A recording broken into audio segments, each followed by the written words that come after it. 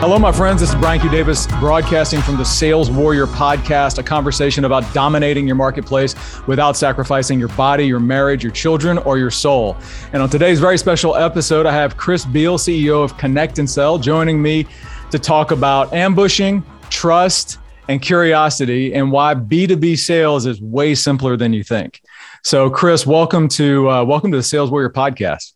Hey, Brian, it is cool to be here.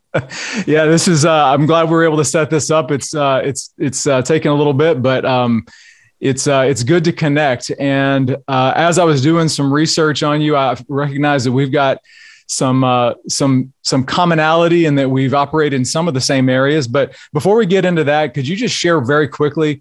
Just give us the pitch about Connect and Sell. I've seen you do this, and it's a beautiful 30-second pitch. What is Connect and Sell, and give me the quick pitch on that.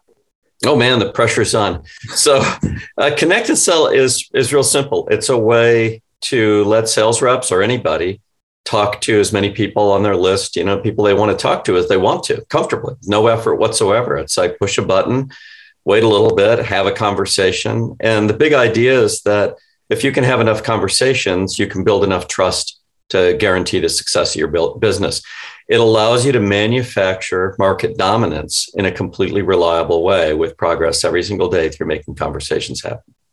And sold. Okay, sign me up. That's beautiful. So so for the audience, and we're going to get into this a little bit, Chris, I think what I see in you is what happens when you combine a guy who really knows how to actually write the software code that salespeople sell all the time. So my background as an English lit major, I had the benefit of being very naive about. I didn't actually know how most of the stuff worked, but I had to know the value, and I had to have good storytelling and uncovering skills to understand where somebody wanted to go and how our solution might fit. Back in the days of any of the softwares that I've sold. But you're the example of what you get when you have the guy that actually knows how the software is built, bolted into a salesperson that actually understands sales, which is a rare thing. So can you tell me, just share with me a little bit, we talked about this just for briefly, but can you share with me a little bit about, how did you get started? What was your first entry into kind of the entrepreneurial realm? Oh, it's probably Dan Stevens and I, 11 years old, going door to door saying, we'll do anything. You got horse shit to be shoveled. We lived out in the desert. There was a lot of horses and there was always a lot of paint to be scraped off things. Nobody likes scraping paint. So we would do that kind of stuff. But what I learned was it had to do with who they thought we were. They'd give us something to do because they liked us and trusted us. And I got thrust into, so I was going in two directions at the same time. So I always had these entrepreneurial feelings and instincts, but I was a big math science guy. So I went off and got a degree in physics. I won some math contests here or there, that kind of thing. And it was weird how that came back together because at one point I got my degree. I was about to go teach. My physics teacher, whose job I was going to take at my high school, told me she wasn't going to let me take her job. After all this conspiracy, we had conspired for her to retire mid-year and force them to hire me. And then she said, I'm an angel investor. And I said, what does that mean? You invest in angels? Because that doesn't sound very profitable to me unless, you got your bead on a couple of them. You got to pick the right angel. Yeah. Yeah, that'd be pretty good, like angel wrangling or something. But she said, look, I kind of keep track of all my students and, you're way at the top of the list in terms of my entrepreneurial rankings. I want you to go start companies instead. Mm. And I didn't know how to do that. So she said, just go get a job in an industry where, you feel like you've got some talent and you'll get so upset with how things are done that eventually you'll start a company. And she says, I just know you're like this. You don't settle for much, Yeah. It's like, okay, so my bitching and moaning qualities are going to be put to the test. So I went into the software business with NCR because it was a job I could get and I had a pregnant wife. Mm-hmm. That was it. And, money was there, right? Willie Sutton said he robbed banks because that's where the money is. Well, the money was in software. It's clear to me software was going to eat the world. This was back in 1979. Yeah. But it was obvious when you do the math, here you have this stuff that costs nothing to make another copy and people will pay for it. You don't have to be really smart to figure out there's going to be more and more of that. Right? Yes. So I was in the software world with NCR. And what I discovered was, now I've been a door-to-door sales guy at Fuller Brush, right? For a little short period of time. And I was really, really good. I was like the top Fuller Brush man in forever in Arizona, using different techniques than anybody else. Applied psychology and math, not do what they told me to do. Mm-hmm. So here I am at NCR, and I would make something or fix something or integrate something. And the damn salesperson would never know how to present it and how to close a deal. So I just started doing it. And that was it. I finally, and then I'm building my own company. It's the same thing. It's like you build something, you think you know what it's for, and then you kind of have to go sell it if you want it really to get out there in the market. And what I realized was, and funny, I was just in talking to my fiance's book coach just minutes ago about this, is that as software started to eat the world and we started to get this thing that I think a lot of us would call the innovation economy, which is characterized by no inventory, right? There's no inventory for that thing you're selling. You used to sell CATIA. There's no inventory, right? Right. It's not like, we got to go make another CATIA. Right. Right. It's just the cost of producing another copy is exactly zero. So in that world, all that's left for competitive advantage is sales and customer success. Sales, because otherwise they won't trust you enough to try it and, really give it a proper go. And customer success, because everything is hard. In the innovation economy, we've made everything so easy that everything's hard because everything has to integrate with everything. Everything has got to work into these workflows. We have like, oh my God, you can work from home. Well, that sounds easy and it's hard. Right. Everything's hard. And so now you're just down to two things, whereas making products, that's so easy now. You can make new software products without knowing how to code. That's amazing, right? So that's the world we live in now. And that's why I'm into sales as something to pay attention to, is the entire innovation economy on which the whole world economy depends is bottlenecked on one thing, which is the flow rate of qualified meetings set by some salesperson who gets somebody to trust them enough and be curious enough to take that meeting.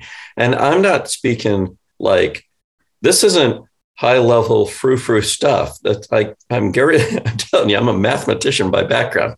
This is the math of the economy. And companies that want their innovation to be of use primarily have got to figure out how to sell it. That's their real job. So if you didn't hear that, just if you're in sales, just recognize the value of what you do when you get lethal at your craft, like the value you have across companies. Cause there's this, you're right, Chris, there is this thing of like, you even see it, right? Some of the positioning is, well, sales is kind of going away. People are just going to buy. And for the innovation economy, it all hinges on, like you said, sales and customer success. So if you've got the skill sets inside of that, then you're always going to have a job. In fact, you can be one of the most important weapons in any company's arsenal. Is the sales team is really the differentiated value inside of it at some level. And what you guys do is really increase the throughput of the primary commodity that drives everything else, which is the conversation. That's it. I mean, that's why I said it's simple. It's actually that simple, right? Now, if you suck, then we amplify suck, right? I mean, that's Steve Richard once asked me many years ago. We're sitting around at a breakfast table, and he's about to go on stage at a Serious Decisions conference in Nashville, and he says, "What do you guys really do at Connect and Sell?" And it's breakfast, and we'd been out the night before, all of us, and so I was not really thinking very clearly, but I just blurted out, "We amplify suck." Because the fact of the matter is there's no suck shortage out there. It's not like we're going to run out of suck when it comes to first conversations. If people can suck at that like nobody's business. And so we finally gave up and we went, I guess we've got to do something about the amplifying suck. By the way, he stole the phrase, went on stage. I love this guy. Like, I will never go on stage after Steve Richard. He's so good. And so he went out and used it immediately, much more effectively than I did. And it kind of became a thing, amplifying suck. But I tell you, it's really interesting when you think about how simple it is, right? Mm-hmm. You make a list. That's your hypothesis about your market. People who think a market is a description of a market. Oh, we go after companies like this of the size, and here's the persona and blah, blah, blah. It's like bullshit. Make the list. Mm-hmm. If it's not a list, it's not a market. Jeff Moore taught me this way back in 1998, and I'm pretty sure it's still true today. So you make a list, but it's a hypothesis. It's always a hypothesis. Right. Because you think everybody on this list, if you sell to one, it's going to be cheaper and lower risk and faster to sell to everybody else on that list because they're interreferenceable, right? That's what a market is in B2B. So do you know that? No. How do you do the experiment? Well, you got to sell to one of them. Right. Oh, well, how do you do that? Well, you got to get them in a meeting. Well, how do you do that? You got to have a conversation with them. Well, what's that conversation going to cause them to do? Change their emotional state from fear when you ambush them to curiosity sufficient to make a commitment to attend a meeting. Now, the only question left is, are you going to take the traditional path through value? I'm going to talk to you about value and get you to take a meeting, or are you going to go through trust? And you can't do both. It's like in physics, there's this thing called the Pauli exclusion principle that says no two particles of a certain type. I hate to tell you this, they're called leptons, can occupy exactly the same quantum state. What's true of human beings also, in the sense that they can't occupy two emotional states simultaneously. We're too primitive for that. Mm-hmm. So you've got to choose which emotional state you're going to take that person into. You know they start at fear because you ambushed them and you're an invisible stranger. So that's great. You know where they start. That's the best thing in the world is knowledge of an initial state. Now what? Well, you can either take them to value, in which case you're insulting them by telling them they were waiting for a sales guy to call them and tell them how to do their damn job. Or you can take them instantly to trust by relieving the conditions under which you just put them, where you frightened them. Which is better? Well, trust is clearly better because they're not going to buy from you until they trust you more than they trust themselves. So you got to get them on a trust path. Yeah. That's actually the key to dominating markets, is to manufacture trust at pace and scale using conversations, and then harvest it over the next 3 years as that market develops. And relax in between, because frankly, you're on top of the world. You own that space already.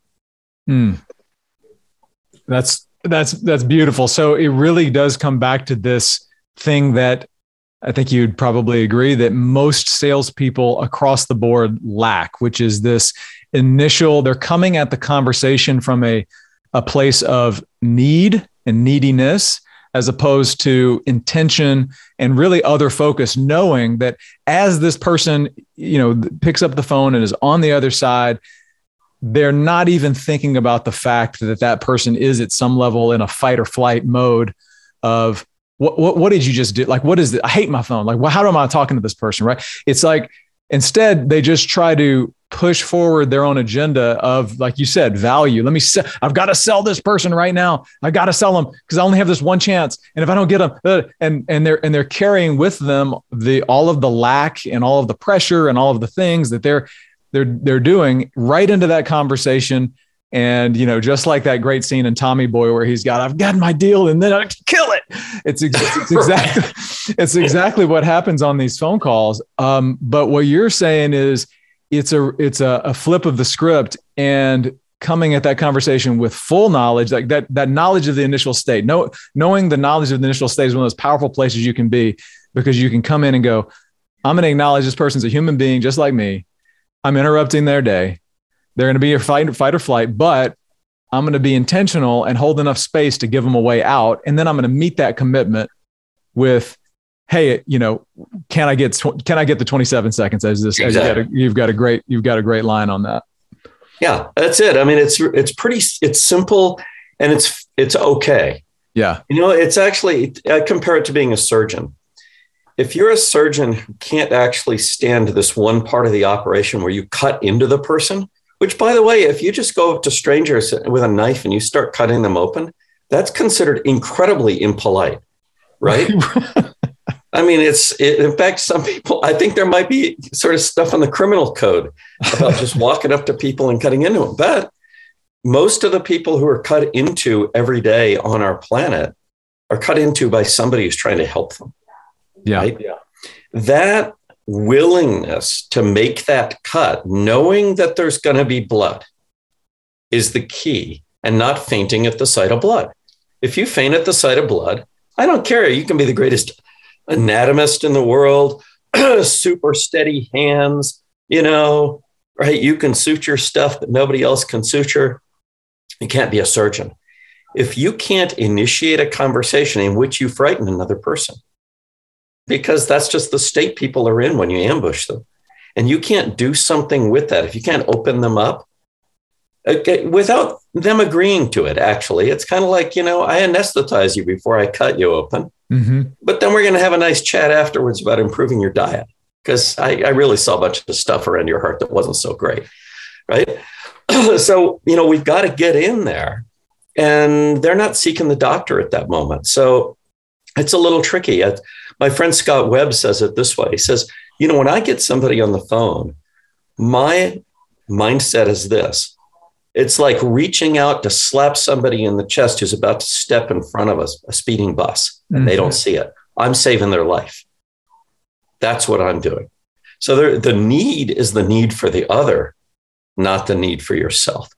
And he set 75.9% of his conversations as meetings, which, by the way, he only does because he's dragging the tail of his initial weak performance of only about 7 times the world average. And now he's about 20 times. But it's that mindset that you have to start with of service, that I'm here to save your life because I'm an expert and you're not. Mm-hmm. And it may well be that when we finally meet, you'll find out that I'm an expert about something that's irrelevant to you. Okay. Right. C'est la vie. I mean, we got to explore. You can't find out without talking. Yeah, that is that thing of and this is an interesting discussion point here, is there's that mindset of service that, at some level, some salespeople, they haven't got to yet. They haven't realized that's what they're really doing. They are. And I like to always think of it as, our job is, we're as salespeople, we're the Obi-Wan Kenobi, right? We're the Morpheus. We're the guide that's coming in to say, hey, hero, wake up. You've got to go fight the evil empire, right? There's an I see more in you than you see in yourself, or in something that's there, that there's an opportunity, either a pit or a possibility that you're either going to step into or miss. And so I'm going to tap you on the shoulder and say, hey, Luke, you must learn the ways of the Force like your father. And Luke's going to go, I can't go anywhere. I've got to stay here. And then he goes, okay, well, you got to do what you think is best. But, I see more in you than you see in yourself. And so there's this, he knows I'm coming to save the guy's life. And that's when you're coming at it from that place of your heart, that energy comes through the phone call. It comes through the meeting. And, but it's not always an easy place to get into that state for a salesperson, especially when they're, behind on the number, or they got the manager after them, or things aren't going good at home, or whatever like that. What do you think about in terms of the salesperson preparing themselves for that kind of other focused state? Well, I think there's 2 pieces. One is you've got to get out of the scarcity mindset. Sadly, scarcity is a reality. That's why our business exists. It's a reality when it comes to phone conversations, just because back in 2003 to 2005, some technology dudes came up with this thing called cheap storage to go along with voicemail. Octel and VMX and those guys had voicemail out there. Storage got so cheap that they started encouraging companies to open their voicemail systems up to the outside. In the 90s, voicemail systems were used internally only. You would never open them up because it was too expensive to store the voice. The voice is big. Right. And you don't spin it on a disk for nothing. So those guys, they changed their business strategy and started encouraging their customers to open up their voicemail systems. And that coincided with universal caller ID. And next thing you know, folks are letting a lot of the inbound calls to them go to voicemail. a lot. Like voicemail open rates, actually listening to voicemail went down 30% per year, every year in 2003, 4, 5, and 6, until it effectively dropped to zero. So now you've got a weird world where we built the 20th century on the telephone because it lets us do trust-based business with people who aren't in the same room as us. I mean, that's the invention. It wasn't the car, it wasn't the airplane, it wasn't all that crap. It was, hey, we can, and by the way, the telegram doesn't work. The telegraph was the original internet, but it doesn't work for building trust. You had to get on a sailing ship or get on a train or something and go meet people to build the trust relationship. So then you could do business by internet, which was called the telegraph. Right? That was the first internet, much more powerful than the current one in terms of its effect, because it was literally from nothing. Right. Like people riding horses around saying, here's your mail, or a bag of mail on a train somewhere, to, my God, instantaneous communication, but not instantaneous trust. So the phone allowed us to break the trust barrier at a distance, which opened up business and fundamentally changed the economy. The innovation economy was built on the telephone, not because the telephone is interesting tech, but because it carries 2,000 bits a second of the human voice. And text can only run at about 5,000 bits in a whole package that you would read. And email is about 5,000 bits. That's if you get somebody to read it. That's 1/4 of a second of human conversation, quarter of a second, right? So what's all that rest of that information doing? It's conveying feelings. That's what it's doing. It's conveying emotions. And so that's why it comes through in your voice, because you can't keep it out, because nobody can do that unless you're a true psychopath. Now, I don't recommend true psychopaths go into sales, but there are some. I've seen them. Yeah. And some of them raise themselves to quite high positions in companies. And they do. Sometimes, this and that happens eventually and they get found out, and sometimes not. And sometimes, by the way, they're kind of like benign psychopaths, right? They have no feelings for anybody else, but they sure are good at manipulating people.